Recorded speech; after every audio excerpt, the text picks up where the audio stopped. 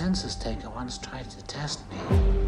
I ate his liver with some fava beans and a nice Chianti. You choose me? I choose violence. Come on, let's get into character.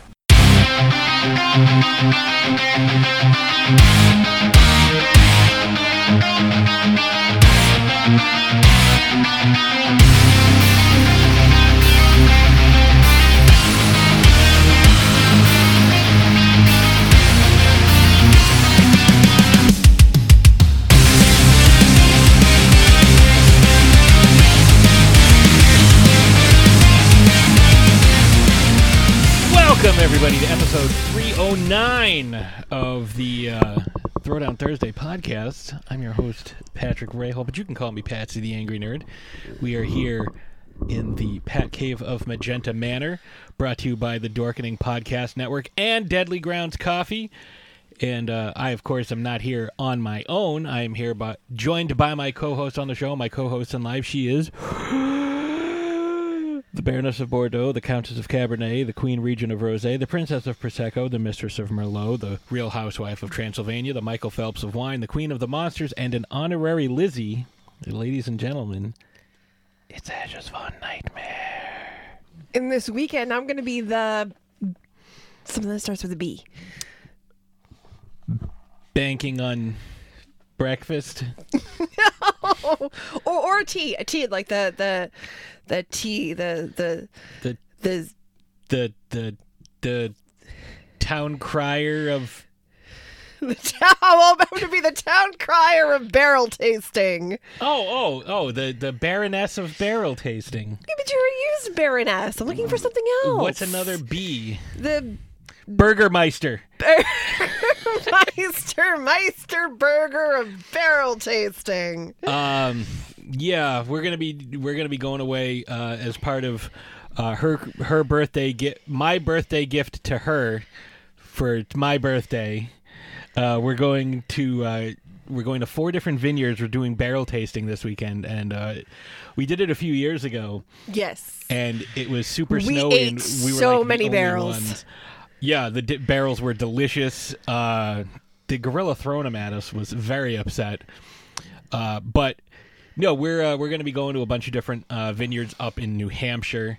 So next week we will definitely have some wine. And we just got an update from one of the as we were driving home from work today. We got an update from one of the vineyards, one of our favorites, Zorvino, that they have a new white and red sangria. So we will heroically taste test it and let you know what we think on next week's episode.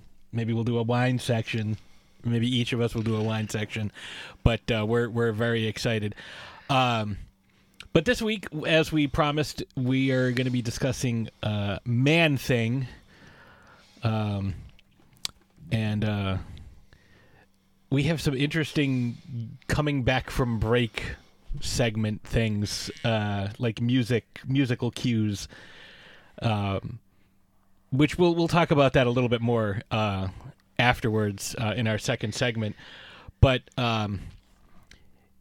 so we wanted to think, because we were thinking, like, you know, a lot of people haven't been exposed to Man Thing, and usually that's the type of thing that will have you registered as a sex offender when you expose your Man Thing.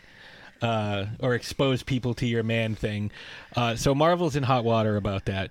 But in all seriousness, the character is not someone that people are very familiar with. And when you're like, "Who's that?" "Oh, that's Man Thing." No, but what's the character's real name?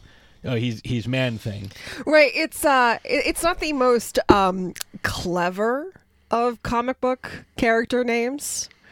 I mean, there are some really good ones, and there are some really bad ones. Yeah, I mean, it's definitely like a play out. Like, Marvel and DC are always going back and forth and ripping each other off. Deadpool, Deadshot, Deathstroke, you know, Captain Marvel, you know, like there's a lot of back and forth. You know, Swamp Thing, Man Thing. You know, Swamp Thing and Man Thing are two of the more blatant rip-offs, you know. I believe Swamp Thing came first. But even Solomon Grundy is a similar type of character as Swamp Thing because he has like wood powers and was able to beat the Flash, Jay Garrick, because he had wood powers back when the Green Lantern rings didn't work against wood as opposed to just the color yellow, which, as an aside, fucking stupid. It's like, my ring is all powerful. It's only limited by imagination. Oh no, foiled by my own nemesis. Wood.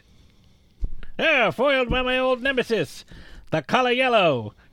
Like the time Batman beat Green Lantern, just kicked the shit out of him by painting himself and everything in the room yellow. Wow. Yeah. Wow. I had no idea. That's, wow. That's something. And this was a legit storyline. Yeah, a legitimate, they legitimate Batman wrote and illustrated this comic book. Yeah, definitely wanted a big, theatrical fight, and Batman's like, I'm just gonna paint everything yellow. What do you think about that? Rah! I totally suck. I have no powers now. And it's like, that's so dumb. So obviously that's changed, and Green Lantern can use his powers against wood now and yellow. Like, defeated by a coffee table. I'm screwing myself. I'm sure all the nerds out there are like, Jay Garrick was the Flash. Jay Garrick was the Flash, but I believe it wasn't the Flash. It was a Green Lantern at the beginning. Alan somebody, I don't know. He wasn't Green Lantern very long, and he had like a really weird costume, like very different from what it looks like now. But I mean, most of the guys, with the very few exceptions, a lot of the characters from 1940s look different than they do now. But that got us thinking: what are some of the worst character names? Whether it's heroes or villains, what are some of just the absolute worst, where it's like, oh my god, I cannot take you seriously with a name like that? So, Asher, I know you have a bunch. Why don't you list some of yours first? So here's the thing: the early Batman comics, the Rogues Gallery, just full, a plethora of just terrible names. So, in no particular order, I have on my list Calorie Queen. Calorie Queen. All right. So, what? Like? Yeah, exactly. Calorie Queen. Next on my list is... I'm Calorie Queen. It is my arch nemesis. No, her real name, Jenny Craig. I was going to say, she's a spokesperson for Weight Watchers. It's Oprah. I love bread. Next on my list is Calendar Man. Calendar Man, at least his name makes some sense because, he... Beware of the days. He does... I'm going to throw free calendars from the bank at you. No, he plans crimes based on... and provides clues based on specific holidays. So, yeah, it's still a shitty name. Next on my list is Kite Man. Kite Man, made popular in the Harley Quinn. Fly a kite. In the Harley Quinn cartoon, not commercial. Next on my list is, now the name sucks, but the most recent. I know exactly who you're talking about without even looking. Polka Dot Man. Yep.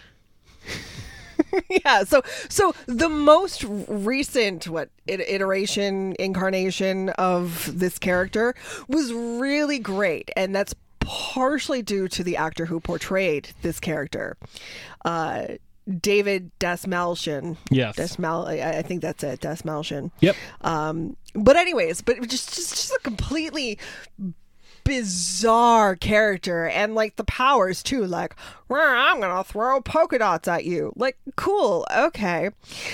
Next on my list is Catholic Girl. I bet I know what outfit she wears.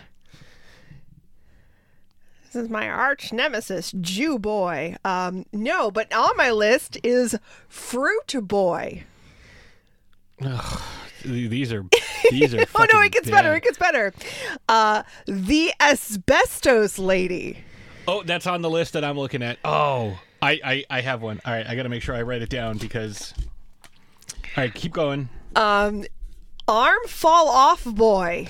I believe there was a cameo of his in, or at least he was referenced somehow in the most recent Justice League. I mean, not Justice League. I'm sorry, Suicide Squad. So he's a superhero, and he defeats his opponents by making his arms fall off. Yeah, his limbs come off. Like that's a. Oh, that's they have Dazzler on this list. That's a no. See, I saw some of those lists, and I questioned some of these lists because some of them are actually pretty good. I'm like, like some of them are actually pretty witty. Next on my list, though, is Matter Eater Lad. Yeah, the guy that can eat anything. Matter Eater. I mean, technically, we're all matter eaters. And then last on my list is Crazy Quilt. I feel like I have to say it like that. Crazy Quilt. Like, oh, I'm going to snuggle you to death. I'm gonna chuck fat quarters at you. I'm the only superhero your grandma endorses.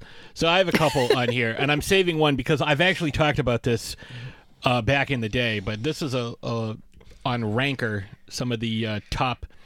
There's Dog Welder, who welds dogs to people's faces. So if you're bad, he's going to weld a dog to your face. Dead dog, usually. Then you got Arm Fall Off Boy here. EYE, Scream. I Scream. He can turn into any flavor of ice cream. That's his... Really? Like that? That's it? That's it. Okay. There is a character who was definitely mocked on South Park. Captain Hindsight, hero of the modern age. There is Hindsight Lad, whose power was... I'm going to tell you what you should have done. Right. There's Snapper Carr. He can snap and rhyme. Like, that's it. That's what he does. He snaps his fingers. Okay, that's a talent, though, because I can't really do that. I mean, I can kind of. But I mean, like, what use are... You're like, quick! Galactus is coming. Hey, Daddy-O, that sounds like a bad time-o. Like, great. Thanks for the help, Snapper. That was a terrible rhyme, by the way. Well, I mean, that's, imagine that up against Galactus, who eats planets. Then there's Lady Stiltman, who is like Stiltman, but a lady. And again, this is a character that was also mocked on The Simpsons. If you remember the episode with Who Shot Mr. Burns, when Smithers is in jail talking to Wiggum and Lou and Eddie, and he's like, "Oh, that's when Mr. Burns crossed the line from." Villainy to cartoonish villainy, and there was the guy in the jail cell. He goes, "Ha! He is a rank amateur compared to Dr. Colossus," and he hits a button on his belt that says "Colosso Boots," and they make him taller. Go gadget Colosso Boots. Kind of like, all right, Colossus, you're free to go, but stay away from Death Mountain. Oh, all my stuff is there. Matter Eater Lad came up on this list. Asbestos Lady, back to back. Maggot. The Legion of Super Pets, like, so dumb. The Fiddler, not the Riddler. Fiddler. He channels his magic through a violin. And one of my favorites, he's got a dumb name and an even worse power. And especially with the popularity of a certain Ursine drug user, my number one pick is Snowflame. Snowflame, he is a guy whose strength and power grows the more cocaine he has, which is just like anybody else. It's like, I'm just a normal guy. Oh, I did cocaine. I can do everything. Like that's his power. Snow Flame. He does cocaine and goes crazy and runs around like a nut. They made a movie about him, but instead of a guy, they changed it to a bear. Well, no, it's called Scarface. Yeah. There is one other that's an honorable mention, and I'm remembering a comic book. It was a Batman Superman team up, and they were trying to defeat this lady called the Magpie, who she had like a criminal gang because it's Gotham City and everybody has a fucking criminal gang. Gotham's got like a population of 200 million, and they're all gangs, like, you know, clowns and penguins and Two-Faces, scarecrows, whatever. Oh my. And she would rob jewelry stores and replace the jewelry with like little bombs that shot out like razors or would just explode or whatever, because she liked shiny things. That's why her real name was like Maggie Pie or something like that, you know, of course, because if you have a weird name like that, you like, I'm Edward Nigma, I tell riddles because I'm Enigma. Like, whatever your name is, that's what your power has to be, apparently. If you're a villain, like, I'm surprised the Joker's real name isn't like Joker, you know, like. Well, I guess I have to be playing card themed because my name's Joker. This is my friend Ace Wild. He was sounds like a throwback from a Western. But anyways, she one of her henchmen screwed up, and she's like, "Oh, don't worry about it. It's okay." And she scratched him, and he became paralyzed. And as a punishment, she did what's called the happy birthday, because the guy, she didn't call it that, but like the guys next to her was like, "No, boss, not happy birthday, not happy birthday," which is she sticks a stick of dynamite in the paralyzed guy's mouth and sets it off. And then she laughed. She goes, "Oh, poor whatever his name is, you know, Greg. Now he'll never get ahead in life because his head blew off." And like Batman wanted to punch. I mean, not Batman. Superman wanted to kick the shit out of her.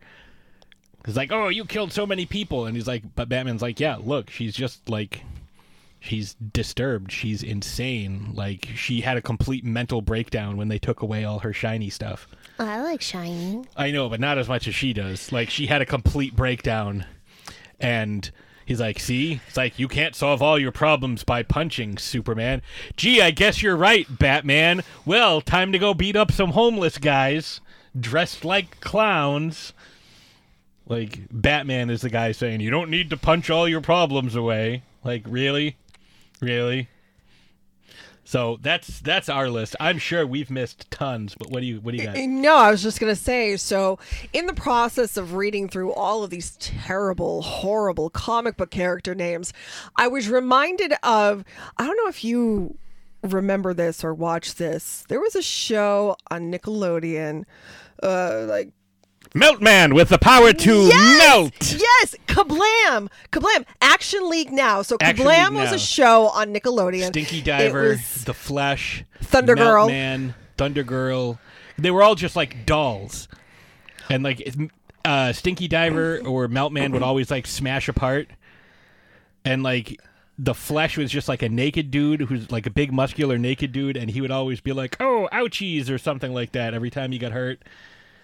Yes. But anyway, yeah. So it was a show on Nickelodeon, and like Action League Now was a short in this show. So it was like just a show of shorts. It's like a sketch show. Right, because they had like Prometheus and Bob, Life with Loopy, you know, some of these other really like fantastic. Prometheus and Bob was so much fun. I would love to find some of these old episodes. I wonder if they're on YouTube. I should look it up. Probably. But anyways, yeah, so that's what it reminded me of. All I could think of was, you know, the names of and I remember thinking, you know, at the time, like, these names are so stupid because I wasn't really familiar with, you know, obviously Batman, Superman, Catwoman, you know, some of these other, you know, relatively cool sounding superhero villain names, whatever. You know, so going through this list, that's what all I could hear in the back of my head was Meltman with the power to melt. Yeah, I remember which is that stupid. Like I didn't know. I mean, obviously, like it was a parody of. It was all all and of it was this all stuff. stop motion animation. Oh which right, it was amazing. brilliant. It was so funny. But yeah. Anyways, so like reading through these lists, that's all I could think of. Yeah, like I do remember that show. I used to watch it while babysitting my cousins, so that gives you an idea of how long ago it was. It was like mid-90s. Like that was like young Amanda Bynes. It was like 90. Well, that was All That. Oh, they all kind of but blended it was together. all the same time period. Yeah, like it was that, and like there were a couple other shows that they had at that point. But yeah, like they were all pretty much the same type of like the same kids. Like the Keenan and Kel stuff that kind of bled over into the same time slots there. Well, yeah, but I mean, like and again, like, yeah, because some of them got their own spin-offs. So, yeah, they all started on this on All That. Yeah. Keenan and Kel got their own spin-off show, and then Amanda Bynes got the Amanda Show. I never watched that. Like, I didn't. And Drake Bell was on that show. I don't know who that is. Is he the guy that was in Degrassi Junior High? No. That he's a rapper now? No, not that Drake. Oh, I don't. Different Drake. Is he the guy from Drake's Cakes? No, but he got his own spinoff with Joshua Peck, Drake and Josh. Oh, what a clever name. Come here, brother. And if I remember correctly, the sister... Sister Act 2, Back in the Habit. No, the sister... I might be getting things mixed up, but I think the sister from Drake and Josh ended up being the iCarly girl. I don't know what that is either. That's like I was That's watching. kind of where my I was a freshman Nickelodeon in high gets school. A little, like, I was a freshman, mixed sophomore in high school. You were like 9 or 10. Miranda Cosgrove. I think that's her name. Isn't she the one But from I Phineas think, and Ferb? No, that's Ashley Tisdale. She is of High School Musical. They're That's all a the Disney same thing. They're all the same. That's people. Disney. Like, That's completely It's like the Mickey different. Mouse Club. Like I never watched that either. But You never like, watched the Mickey Mouse Club? No. Not even like the old classic I- episodes with like Annette Funicello? I never had the Disney Channel. That was extra. I never had Disney Channel growing up. Okay, so out there, speaking of Nickelodeon, Disney Channel, like deep cuts, do any of you remember, like, I don't know if this was real or if it was just like a fever dream or something. There was this show called like Alice Adventures in Wonderland or something like that. And she walked through her like big standing mirror in her bedroom, and that's how she got to Wonderland. Am I just making this up? You're thinking of The Secret World of Clarissa Explaining Alex Mack. No, again, that's Nickelodeon, and those are two completely different shows.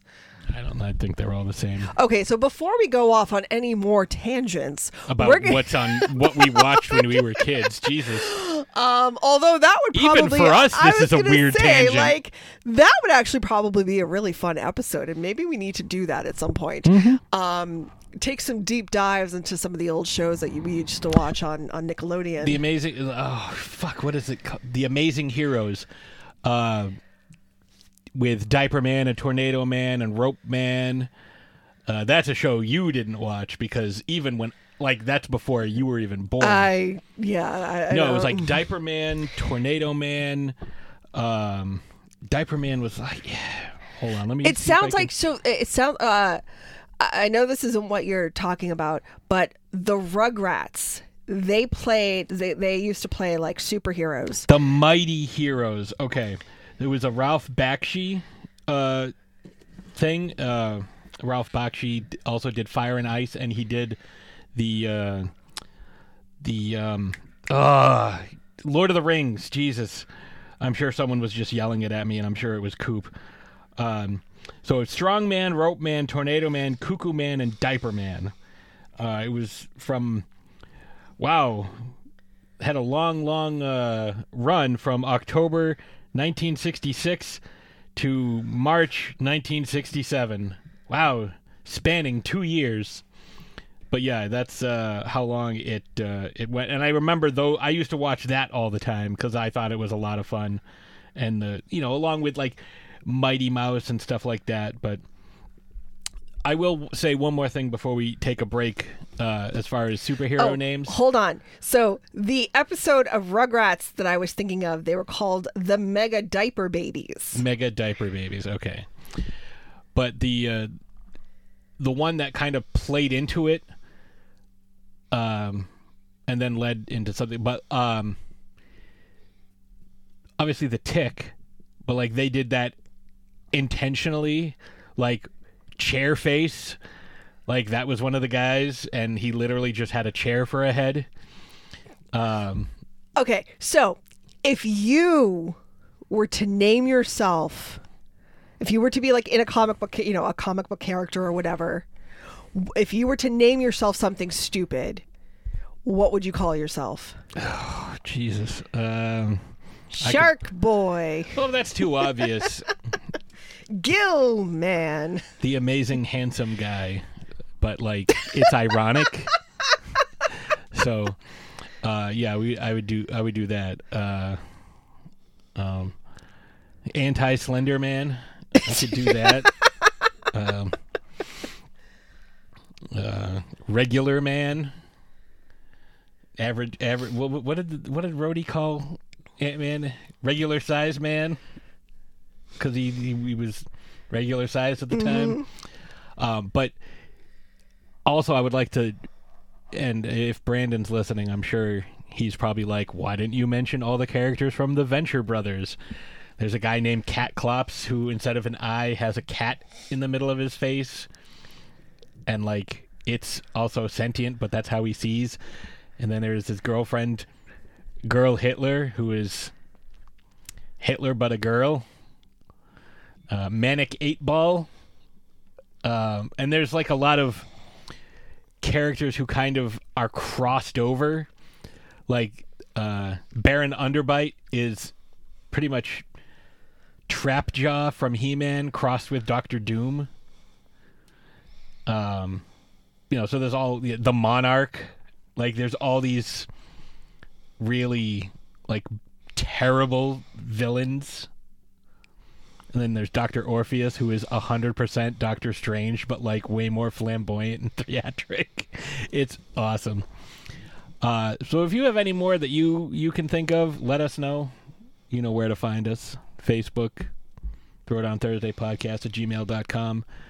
And Twitter at TD Thursday Pod. So let us know if you have any more that I'm sure we missed. And we're going to take a quick break. And when we come back, we're going to be exposing you to Man-Thing. So prepare yourself. Deadly Grounds Coffee knows how important your coffee is to you. Every batch is roasted to perfection with a unique special method that brings out the richest, deepest, smoothest flavor you'll ever find. We're coffee freaks too, and deadly serious about our brew. Just one sip and you'll know why we say, once you go deadly, you don't go back. It's truly coffee to die for.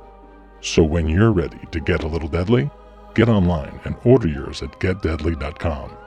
It's coffee so good, it's scary.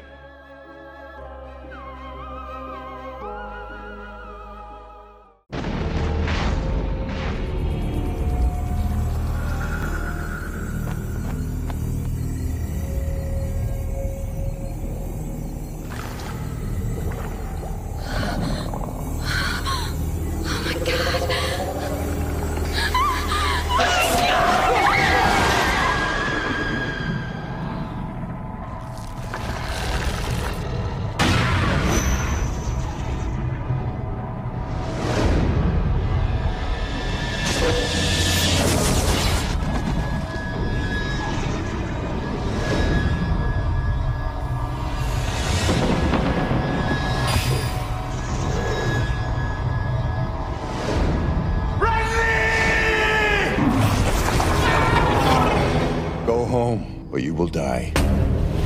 When nature takes over, one town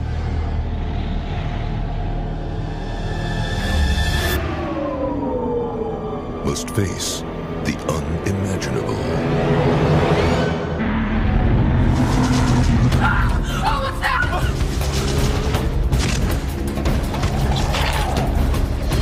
I can't see anything!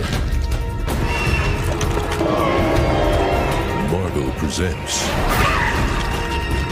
Man-Thing.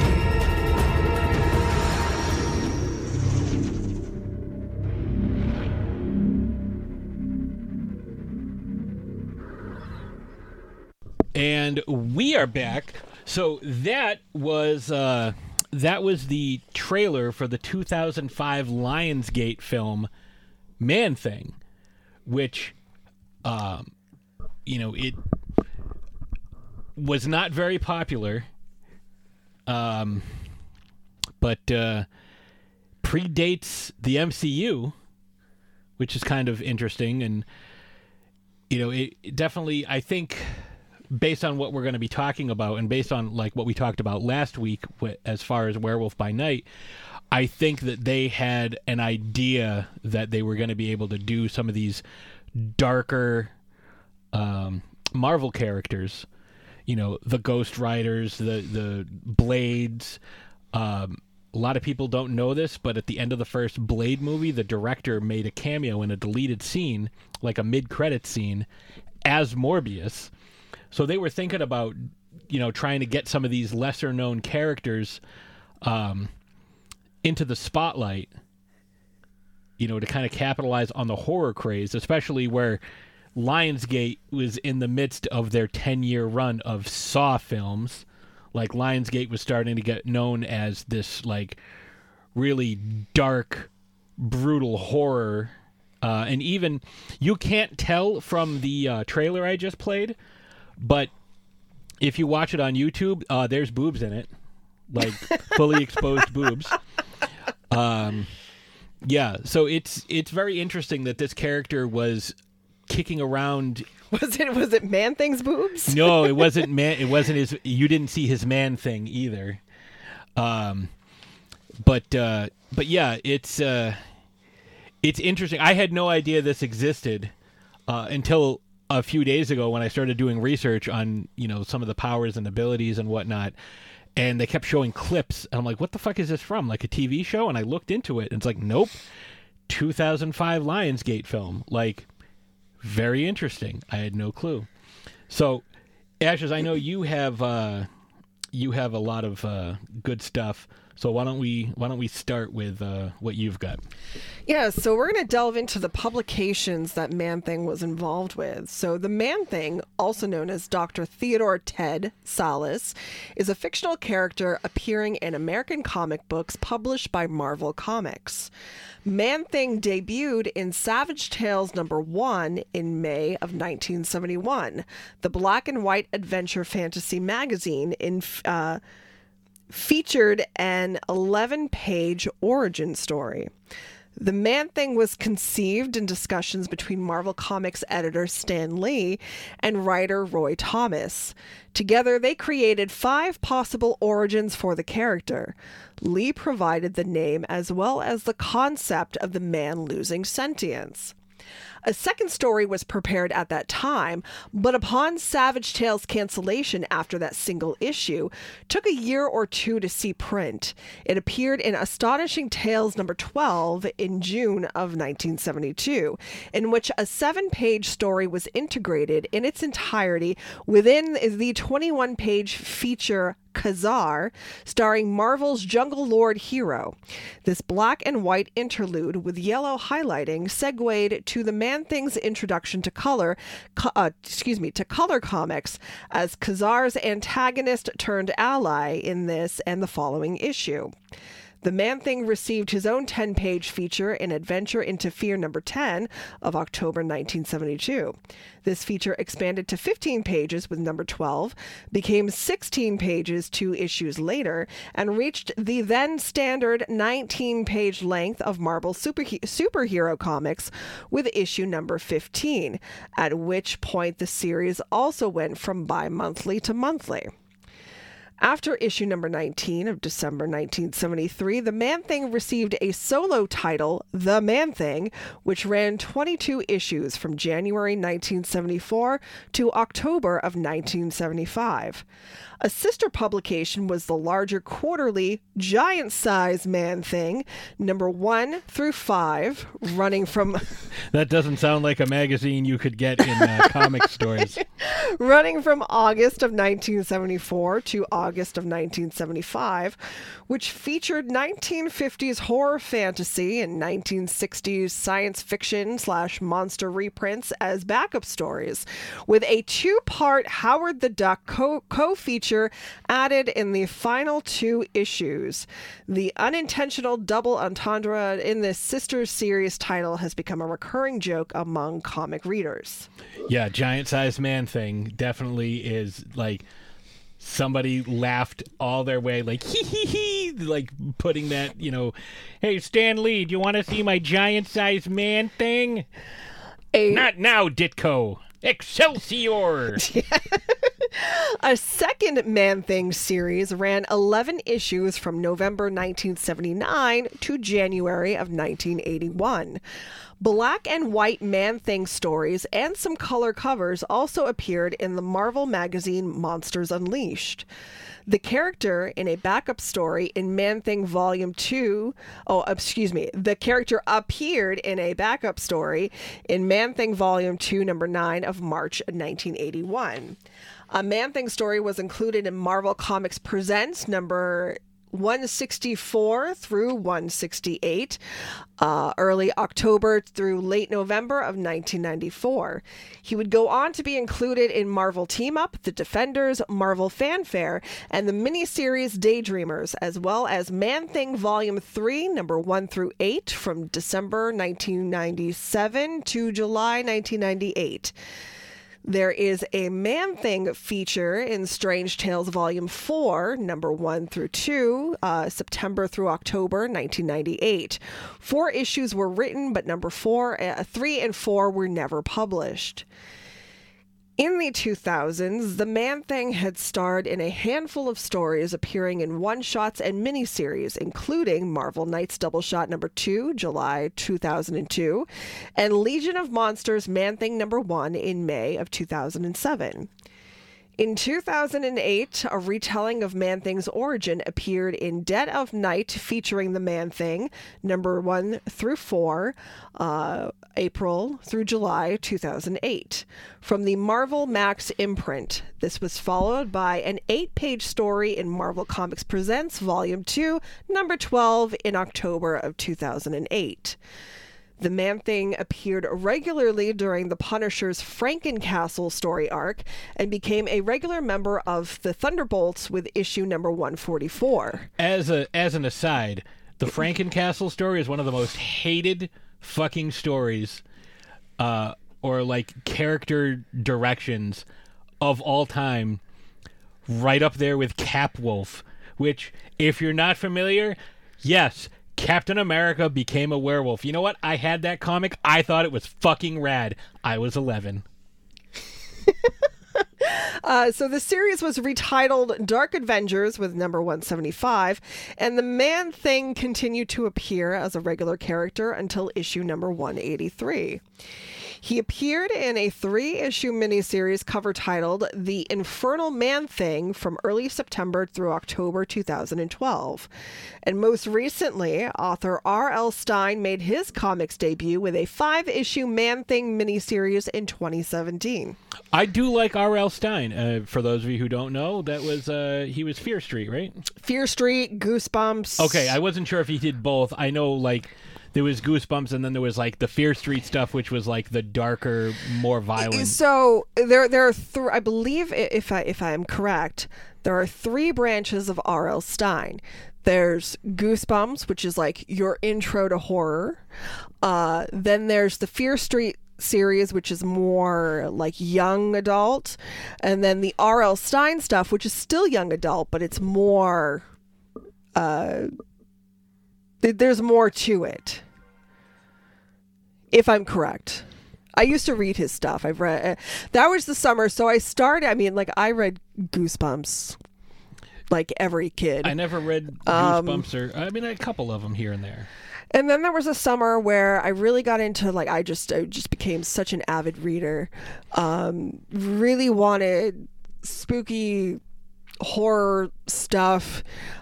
Started with R.L. Stine, and he just really wasn't doing it for me. And I went to Stephen King.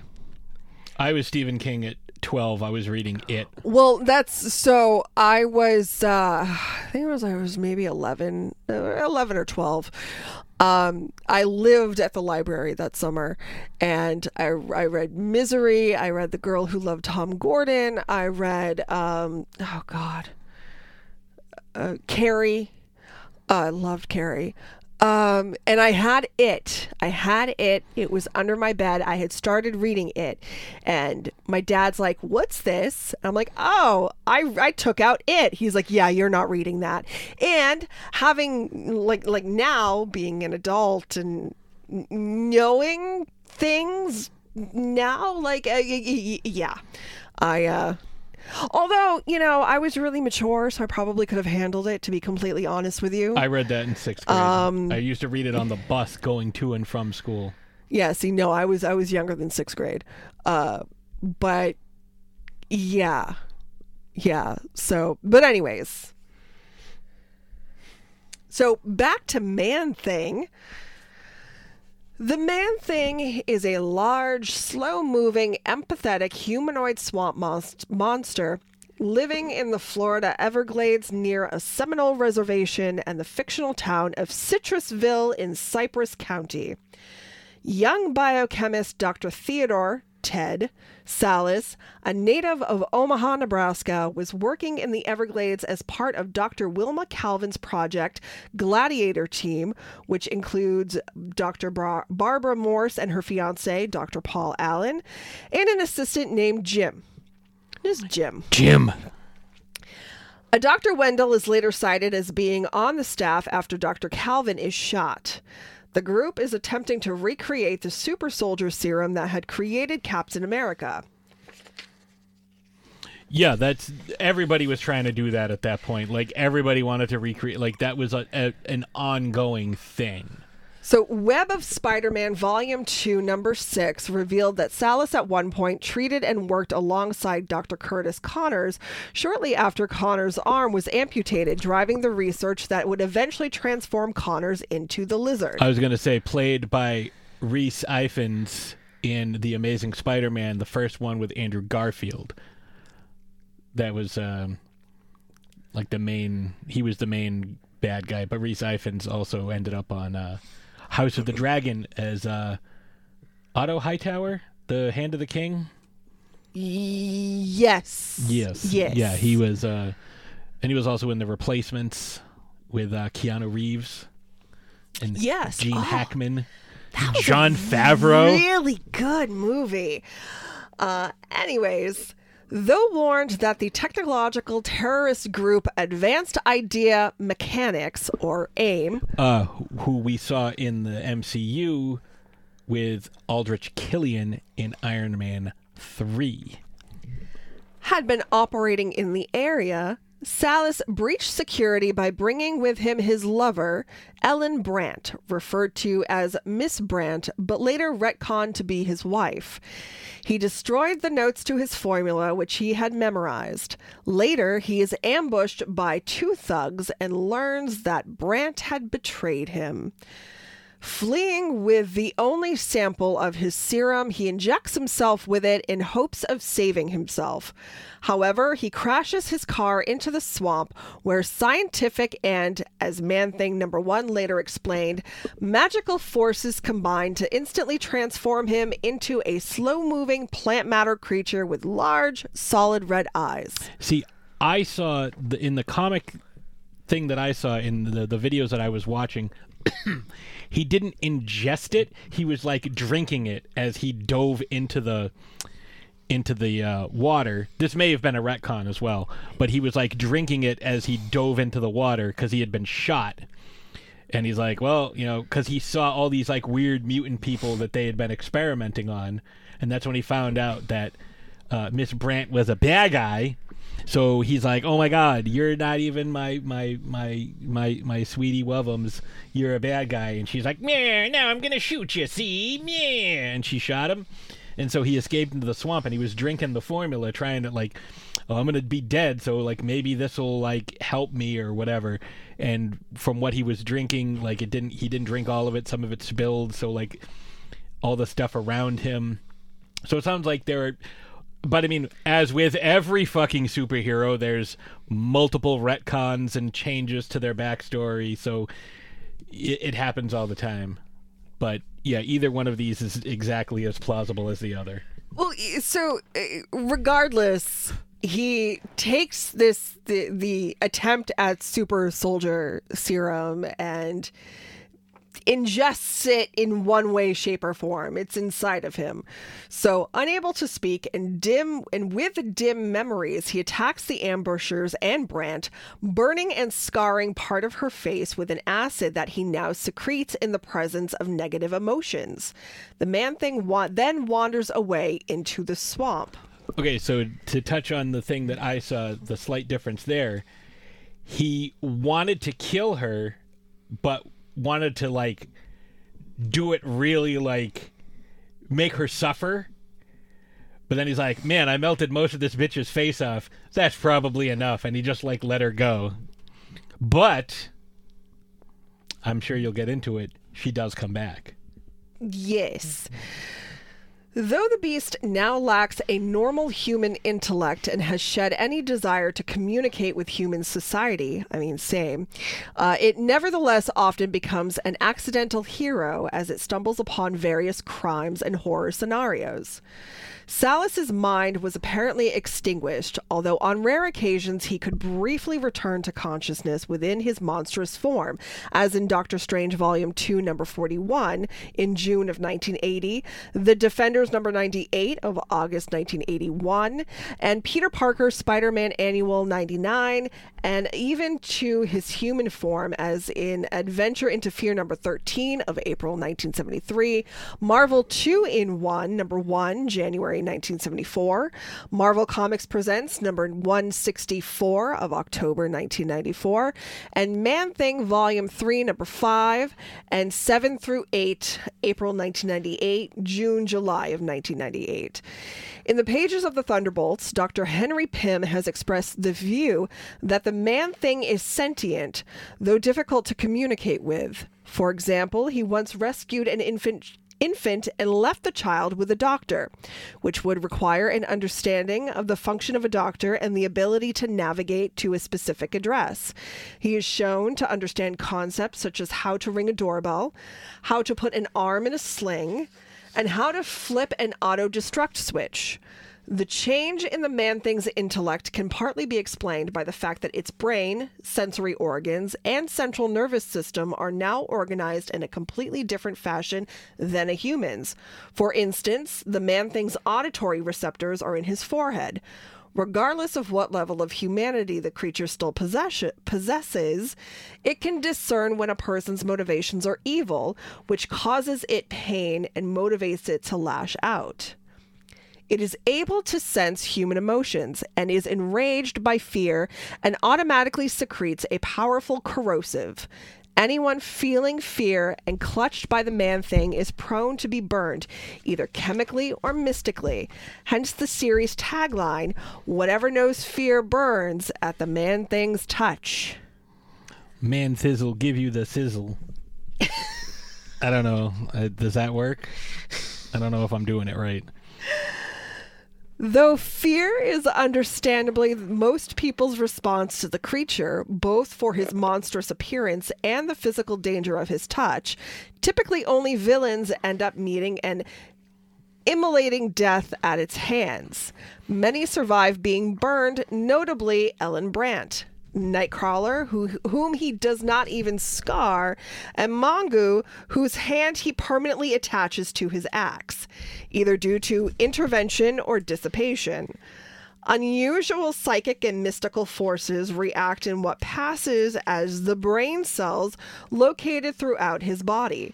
These unique forces render the Man-Thing extremely sensitive to emotions. Emotions that are mild and generally considered positive arouse curiosity, and the Man-Thing will sometimes observe from a distance. However, emotions that are often viewed as negative, such as violent emotions like anger, hatred, and fear, cause the Man-Thing great discomfort and might provoke him to attack. Once provoked into violent actions, his body secretes highly concentrated acid that can burn human beings to ashes within a matter of seconds. Even individuals that have high levels of superhuman durability have proven unable to withstand his potent acid. While the Man-Thing is devoid of violent emotions, his body produces a type of foamy, soapy mucus that neutralizes the acid. So he's basically gonorrhea. It's like, oh, I got a burning sensation in my Man-Thing. Although the Man-Thing's superhuman strength, speed, intelligence, durability, and immortality give the monster his powers, it is his spiritual ability that makes him immune to any other disease. It has been established that the creature possesses physical stamina beyond the limitations of any human athlete. Were you going to say something? Yeah, I was going to say, when you say that he's immortal, what he can do is he can create new bodies and just transfer his consciousness into them. He reproduces by budding. Basically. I'm just kidding. No, but, I mean, but like, that's kind of how it is. Like, yeah. he just creates a new body. Like, if his body were to get damaged, because he's just plants, he's broccoli man, like, he can just create a new body. And that's actually how he kills Ellen Brandt, by tricking her into thinking that his current body is like a husk body, and he just absorbs her into himself and kills her that way. And speaking of his, you think this is a good spot to mention the thing I was talking to you off air? Yeah, sure. All right. So if you paid close attention, or you were aware of who this character was, prior to the MCU being a thing, you would have noticed in Thor Ragnarok that on Sakaar, the battle planet there, when they had the Tournament of Champions thing, like where they have all the big faces that were on the giant tower, Man-Thing, his face was on that tower, and there were references to him in what they call it, the fridge, I think, was the name of this prison. So it's not the prison where they had like Ant-Man and Hawkeye and all those guys where Cap went to bust them out at the end of which is the raft at the end of Civil War. This was a different one, and they talked about it on the Agents of S.H.I.E.L.D. show. Because there's a line where what the fuck is her name? Colby Smulders' characters. Shit. I forget her character's name now. I remember the actor, but I don't remember. Agent something. Yeah. Hill. Maria Hill. Yes. She goes, oh, what happened at the raft? And what's a Man-Thing? Like, I'll send you a pamphlet. You can find out on the internet. But no, there's references to him, and then somehow he ended up on Sakaar. Not only ended up on Sakaar, but became a champion, which is, so he's on the. If you look at the other characters that were featured on this tower, there was Beast, there was the Hulk, and your buddy Betamax Bill. All were champions. So that means that he is on the level, power-wise, of a guy like the Hulk or Thor. And where his powers would be completely advantageous to him would be, people who mean to do him harm or are afraid of him enhance his abilities, like you were just saying. So the more potent his acid or his immolation abilities,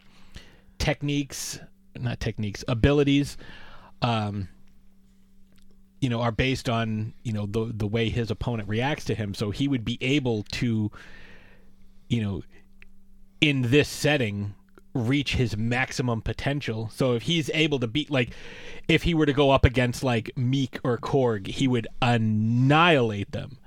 And Korg is a guy who is able to beat gods, as we saw in Thor: Love and Thunder. Because all the guards that were attacking him were variations of gods, because the director said anyone who bleeds gold is a god. And when we see him fighting and he's hitting people with his little stick thing, they bleed gold.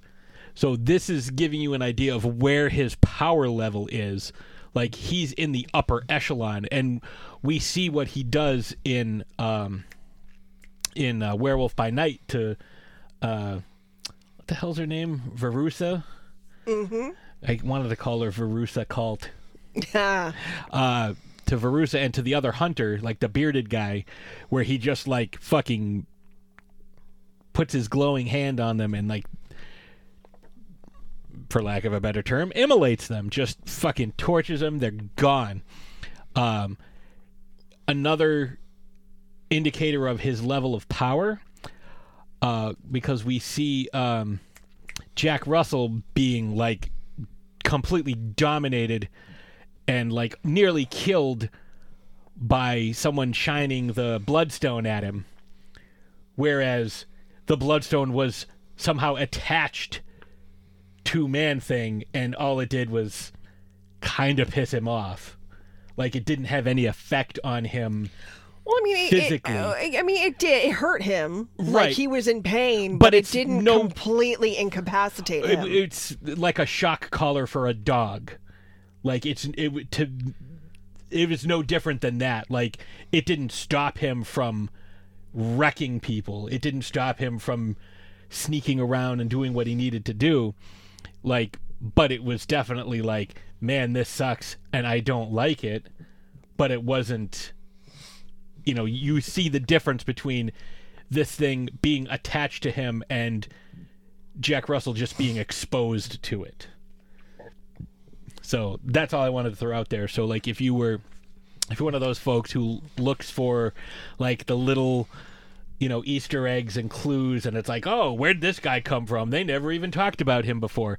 Yes, I know not everybody watched the TV show. I didn't, but I learned it from watching these different videos that it was mentioned. But I do remember seeing him on the tower in Sakaar, the monument to him, because he was a champion, which I would like to see some backstory on that. I would love to see him fighting people in the arena on Sakaar.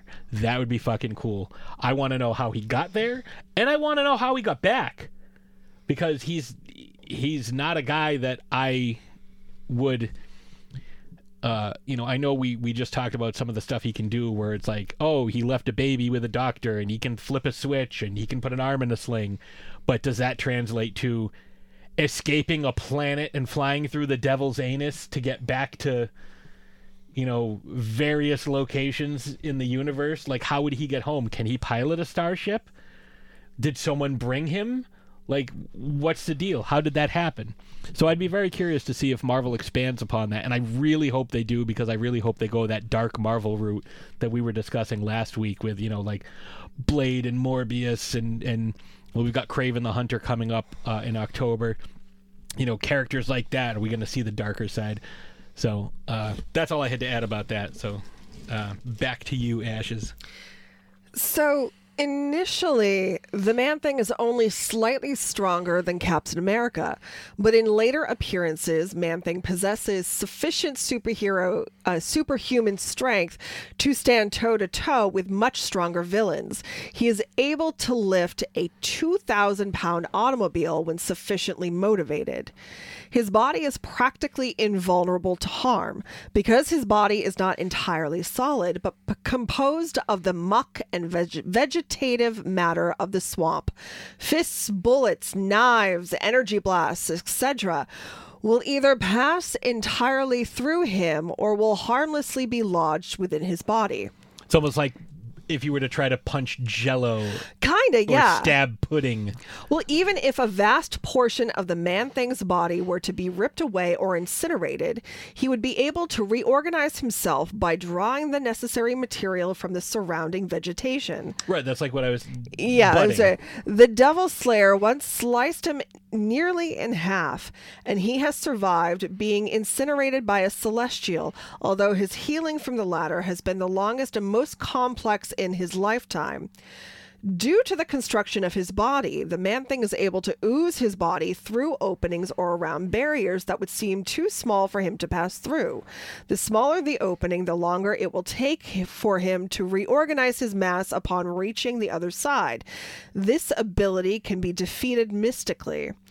The Man-Thing was once dependent upon the swamp he inhabits for his continued survival. His body would slowly weaken and eventually lapse into dormancy if not returned to the swamp, or would be greatly damaged if exposed to clean water. As opposed to his counterpart, Swamp Thing, who can survive anywhere because he's just like the physical manifestation of quote-unquote the green. So he does have almost like vampiric qualities, where vampires can only travel if they have the soil of their homeland with them.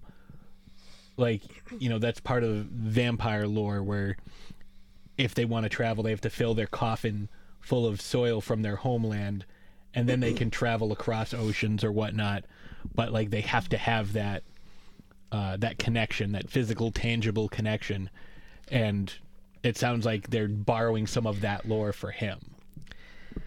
His exposure to the Citrusville waste treatment plant greatly enhanced his ability to leave the swamp, as he became a self-contained ecosystem feeding off his own waste products. He generally leaves the swamp of his own accord only if he senses a mystical disturbance. The Man-Thing has also demonstrated himself susceptible to possession by other entities. The Man-Thing and a host of alternate counterparts have undergone a couple of changes in form, like having the ability to control and alternate plant matter both from its own person and the surrounding area. The Man-Thing also has trans-reality shifting abilities due in part to his nature as a living extra-dimensional crossroads. He is able to open portals to and from alternate realities, interact with different dimensional counterparts, and even alternate the physical appearances of said doppelgangers with those of their prime universe iterations. Through his empathetic abilities, the Man-Thing can grow more powerful by feeding on the fear of others, increasing his size and mass to titanic proportions during fear itself. Under writer Steve Gerber, the Man-Thing encounters the sorceress Jennifer Kale, with whom he briefly shared a psychic link and who knew his true identity, in a story arc in Fear number 1 through 13, the final issue of which established that the swamp had mystical properties as the nexus of realities. He possesses a variety of superhuman powers that are derived from the combined interaction of the scientific formula created by Ted Sallis and the mystical energies of the nexus of all realities. Through an interdimensional portal in Fear number 19, he meets Howard the Duck, who becomes stranded in this reality. The Man-Thing became the guardian of the Nexus and found himself facing demons, ghosts, and time-traveling warriors, while continuing to encounter such non-supernatural antagonists as rapacious land developers, fascist vigilantes, and common criminals. In Man-Thing Volume 3, number 1 through 8, December 1997 through July 1998, Ellen Brandt Sallis returns to the Citrusville area and encounters a little boy, Job, or maybe Job Burke, who is actually the Sallis' son, who had been put up for adoption. Following this series, the story continues in Strange Tales Volume 4, number 1 through 2, and was projected to continue in the unpublished issues number 3 through 4. Summaries based on unillustrated scripts appear on the Cadmon Kaadmon. Yeah. Kaadmon. I don't know. And Kool-Aid Man. Ellen Brandt pages in appendix to the Handbook of the Marvel Universe. During the Civil War storyline, 2 S.H.I.E.L.D. agents unsuccessfully attempt to register the Man-Thing under the Superhuman Registration Act. The Man-Thing later appears as a member of the Legion of Monsters alongside Morbius, the living vampire, the werewolf by night, the Manphibian, and Nkantu, the living mummy. He later gains the ability to speak comprehensibly through the use of the universal language, quote unquote. Phil Coulson subsequently recruits the Man-Thing for his incarnation of the Howling Commandos. Interesting. That was Nick Fury's group. During the Empire storyline, Man-Thing falls under the control of the Kotati led by Ventri that were operating in the Savage Land. Dr. Voodoo takes control of Man-Thing to free Matthew and Black Knight. As Matthew and Black Knight fight the Kotati, a Dr. Voodoo-controlled Man-Thing fights the Kotati's control and defeats Ventri. As Dr. Voodoo exits Man-Thing to assist Scarlet Witch after the Khazar was stabbed by a Kotati using Black Knight's ebony blade, Man-Thing continued the fight against the Kotati. When the Kotati were defeated, Man-Thing takes his leave after being thanked by Black Knight. Ventri claims that what they learned from Man-Thing's energy has been sent to Kwa to fuel the Kotati's invasion. Harriet Brome, an agent of the self-proclaimed eco-warriors of the horticulture, adopts the name Harrower and attempts to use Man-Thing to perform a mass culling of humanity, intending to purge the human race and let another species take over. To this end, she attacks and skins the Man-Thing and uses his corpse to produce seedling spores that will emerge in all major cities across the world and burn their victims. When the Avengers respond, Captain America is briefly absorbed by one of the spores, where he meets the remnants of Ted Sallis, who explains that he never truly cracked the super soldier serum. He attempts to get Cap to contact Connors for help, but when Connors affirms that he can't help, Spider-Man is able to convince Sallis to take responsibility for his past. After Sallis' essence is able to grow a new body for Man-Thing, Man-Thing returns to Sallis' old office, where it is revealed that Sallis made a deal with the demon Belasco to crack the formula. When he performs the ritual again, he summons Magic, the new ruler of Limbo, who offers to release Sallis from his current state. Magic with a K? Yes. That'd be Ilyana Rasputin, played by Anya Taylor-Joy in the New Mutants film, and sister to Peter Rasputin, Colossus. Understanding that his freedom would leave Man-Thing an uncontrolled creature of instinct, Sallis agrees to remain and joins Magic's strike team in attacking Harrower. After banishing Harrower to another dimension and destroying her spore plants, Magic later summons Belasco so that Sallis can properly punish the demon for his role in Sallis' fate. That's comprehensive. Like, there's a lot of that I didn't know, and I'm glad that, I was able to kind of, chime in with some of the few things that I did. So again, it's one of those things where it's a character that I had no idea, like last week, had never heard of this character much before watching this Disney special, and upon research learned that this character has been around for decades, has a really rich history. Yeah, 50 years this guy's been around. Has a really crazy, incredible backstory, a really interesting character, and kind of makes me even more intrigued as to why they decided to introduce this character in the MC, because Werewolf by Night is canon to Phase 4 of the MCU. It's not this just one-off thing. So it makes me really curious to see where this is going to go and where are we going to see this character again and what's going to happen. And, mentioned that he had a run-in with a Celestial. Yep.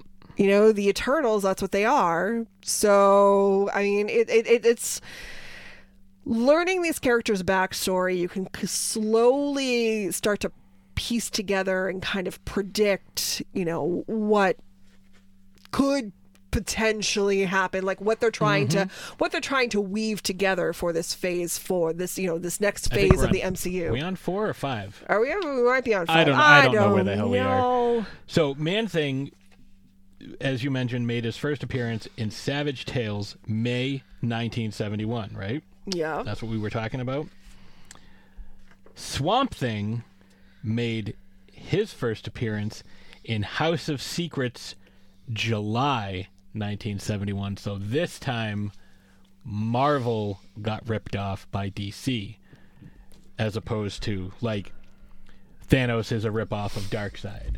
But I mean, that it's so close to one another, and some of these things happen. And a lot of the people would bounce, the artists, and like Steve Ditko. Steve Ditko was back and forth between both of them. But that's just it. You have people who work for both companies providing ideas for both companies. Yeah, whether they're artists or writers, and I'm sure ups. that there's intel that makes its way back and forth, especially in the earlier days where they were coming up with stuff. I mean,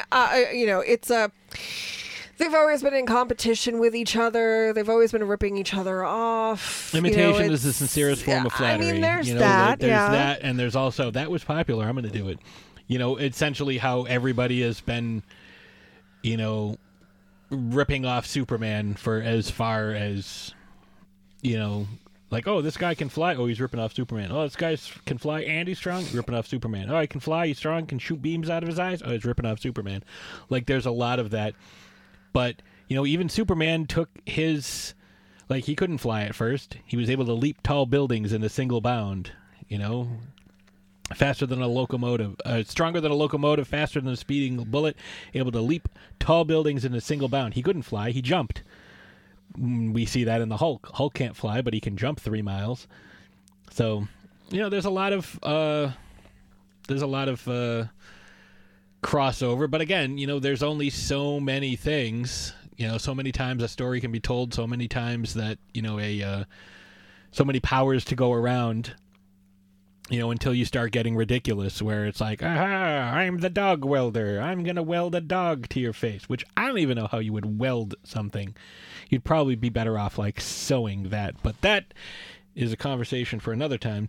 So do you have anything else you want to add to this conversation, or do you want to take a break?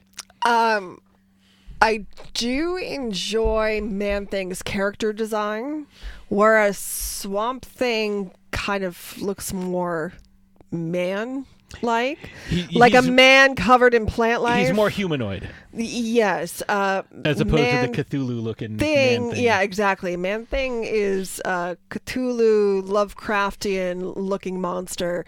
And that just, I don't know, there's just something about that brings me so much joy. Yeah, it's a really cool design. I like the way he looks. Like, again, there's a lot of similarity until you get to their faces as far as the aesthetic goes. And then you have, a guy like Moss Man from Masters of the Universe, who's just a guy covered in moss. And he's very fuzzy, and our friend Kurt hides him on the Christmas tree every year. So there's that. So we're going to take a quick break, and when we come back, we're going to wrap things up and tell you what we're going to be doing next week. And it's going to be a little bit of a throwback, a callback to the beginning of this episode. So we'll be right back. Do you have a hankering for horror knowledge? We have such sights to show you. Do you require raging retro reviews? Do you desire discussions with devastatingly dashing dorks? The Dorkening Podcast Network has nearly 30 shows to satisfy all of your nerdy, geeky, and dorky needs. from horror reviews and celebrity interviews. Hi, I'm Adam Green, the director of the Hatchet films and the star of Holliston. Hi, this is Dominic Pace, who played the bounty hunter Gecko from The Mandalorian. Hi, I'm Mike Price. I'm a writer on The Simpsons. I co-created F is for Family. Hi, guys. This is Dee Wallace from E.T. and Cujo. Hi, my name is Kurando Mitsutake, director of Gun Woman and Karate Kill. Hi, this is Samantha Newark, the voice of Jem and Jerrica from the original Jem and the Holograms cartoon series. As well as nostalgic trips into the past, pop culture, the latest in entertainment news, and so much more. Featuring a variety of shows and hosts that will simultaneously enrage, enlighten, and entertain you.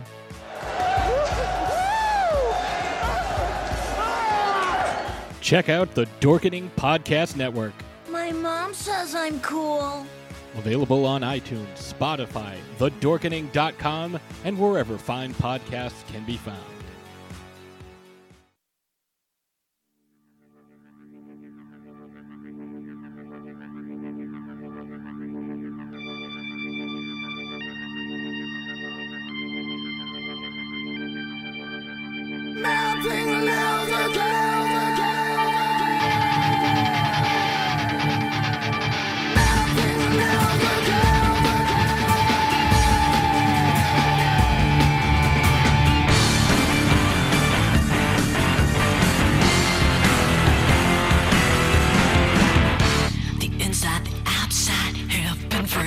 Showing signs that don't make sense to me. Opening up all those wounds I never thought would bleed again. Then I see the inside, outside of decay. A shadow, not a sacred hideaway. Time to begin, let us set sail down a river bound for storm and seas. Last tale, last phase. You swept away.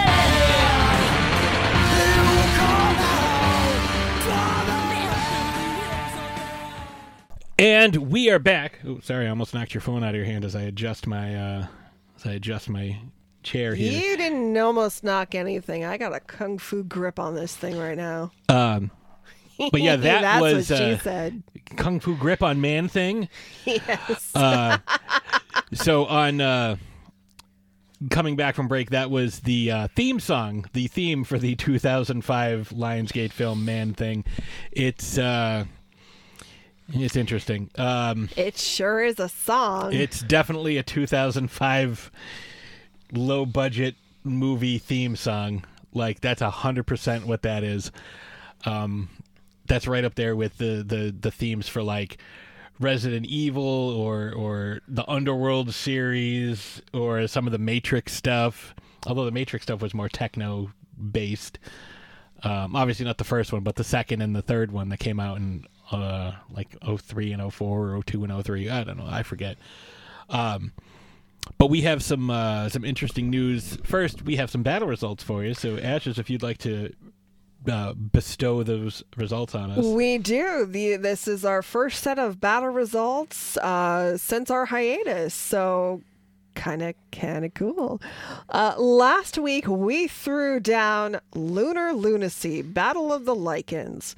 Which monster by moonlight has what it takes to maul the competition and be the last werewolf standing? The Sandbox was an NYC dog park at midnight during a full moon. And the special guest referee was Horace from the Monster Squad. Wolfman's got nards. Mm-hmm. You can choose from Jack Russell from Werewolf by Night, David Kessler from An American Werewolf in London, Larry Talbot from The Wolfman, Laurie from Trick or Treat, or Michael Jackson from the Thriller music video. And David Kessler from An American Werewolf in London. Okay. Beat out everybody. Got That's the fine. most votes. I mean, I voted for MJ because I'm partial to the Thriller video. Yeah. But, I mean, no wrong choices there. I didn't think Laurie was going to do much because we don't really get to see any of her powers. We get to see a little bit of a transformation, but we don't get to really see any feats or abilities. Well, I mean, she does throw a guy. She drops a guy. But we don't see, like, how did she get him up in the tree? Was it a trap? Did she rope him? Did she, like, what happened? Like, that's what I'm saying. That's true. We That's don't, fair. We don't get to see enough of it. Like, Michael Jackson chops down a tree with one hand. Some of the stuff that David does in American Werewolf, we get to see that. Some of the other characters, we get to see their abilities, their feats. So we get to see a little bit more of that, but with her, we don't even see a full transformation. Right. No, that's true. So that's fair. I didn't expect her to win. So next week, because we recently got the chance, and I know a lot of folks out there have also gotten the chance, and if you haven't, check out Cocaine Bear. It is available to rent or purchase on the majority of streaming platforms: Vudu, Apple, Amazon, all those. I'm sure YouTube, Google Play as well.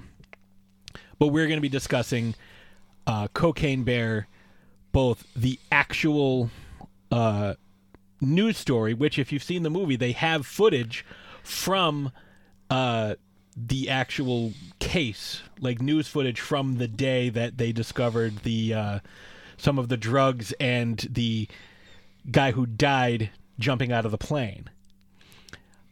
So we're going to discuss a little bit of that compared to how Cocaine Bear is depicted in the movie, which, as is the case in most of these, like, do we want to call this a biopic? Like, sure, why not?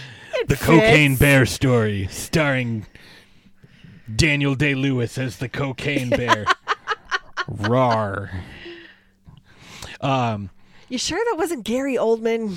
Gary Oldman, that would be Harry Oldman. Oh, Gary Oldman was the cocaine. Gary Oldman was the cocaine. No, I think Pete Davidson played the cocaine. Oh, that's why he dyed his hair. Yes, that's why his hair's like platinum blonde white, so he could blend in. Like, he very, very method. He had to cover up all his tattoos. He's very, very method. Squeezed down into a little container. It's talent. Well, it's like Arm Fall Off Boy, but it's like limbs turn into cocaine guy. But yeah, we're gonna be talking about Cocaine Bear, who's actually played by Gary Busey. But no, I think Gary Busey doing a voiceover of Cocaine Bear's inner monologue would be fucking incredible. 10 out of 10 would watch. Yes. So we're going to be talking about Cocaine Bear, discussing, as we have with a lot of these like real life situations or people, what actually happened compared to how the movie sort of embellished and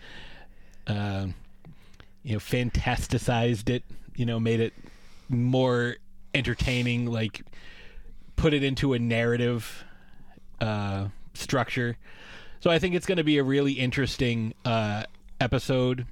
We may watch it again. I was going to say, oh no, we have to watch Cocaine Bear. Although again. I don't know if I want to break my streak. I'm at almost 60 straight first time watches.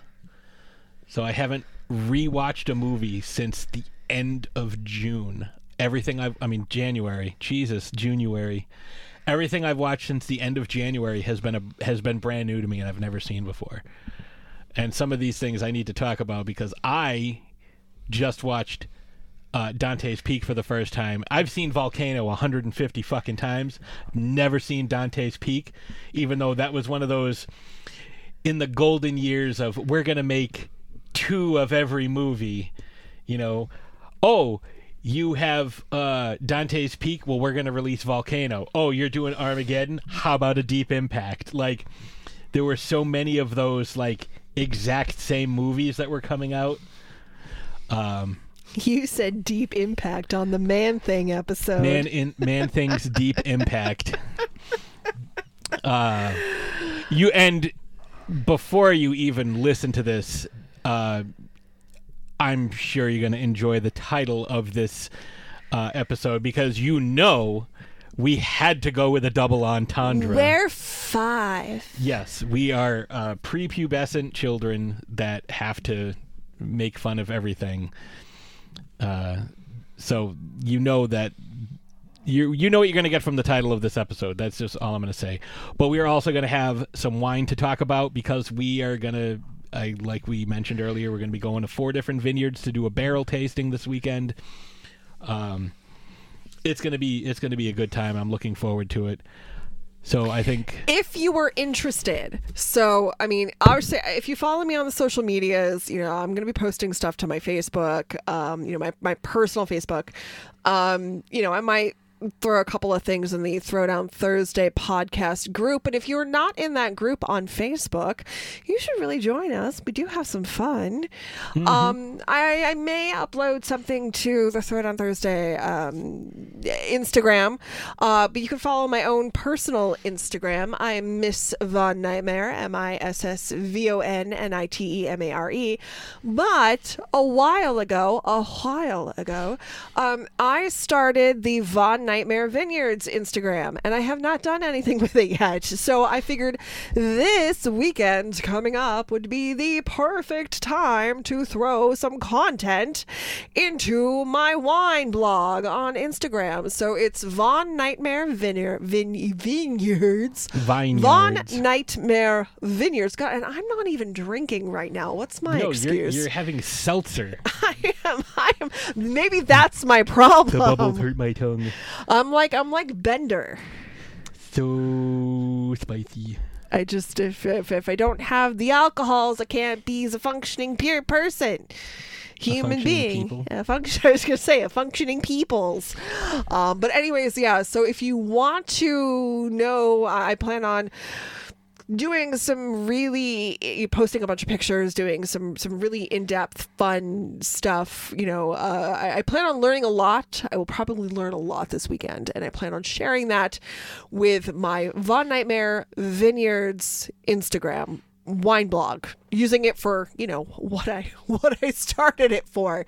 So yeah, if you're interested in my journey in wine, definitely follow me there, and I promise to actually post some content. Yeah, and I'll be following that and joining on the adventures as well, because I'm very excited, especially for, you know, some of these vineyards that we haven't been to in years. Partly because of COVID and partly because they're like 3 hours away, you know, and when do we have time to just drive 3 hours? So it definitely makes for a really fun weekend, though. You should definitely do some Instagram live while we're driving up to, you know, and like kind of discussing like what's going on. Yeah, we'll see. You know, from inside the new vehicle. You just want to show off your new car. Like, you're not going to see much of it other than the inside, but like, you know, and not even the whole inside. I'm just saying, like, it'd be a fun distraction. It's something you haven't done, and it'll help drive traffic to the channel. So, you guys like our live stuff? You know, make sure you tune in for some of the live stuff. So, I think with that being said, we will see you next Thursday.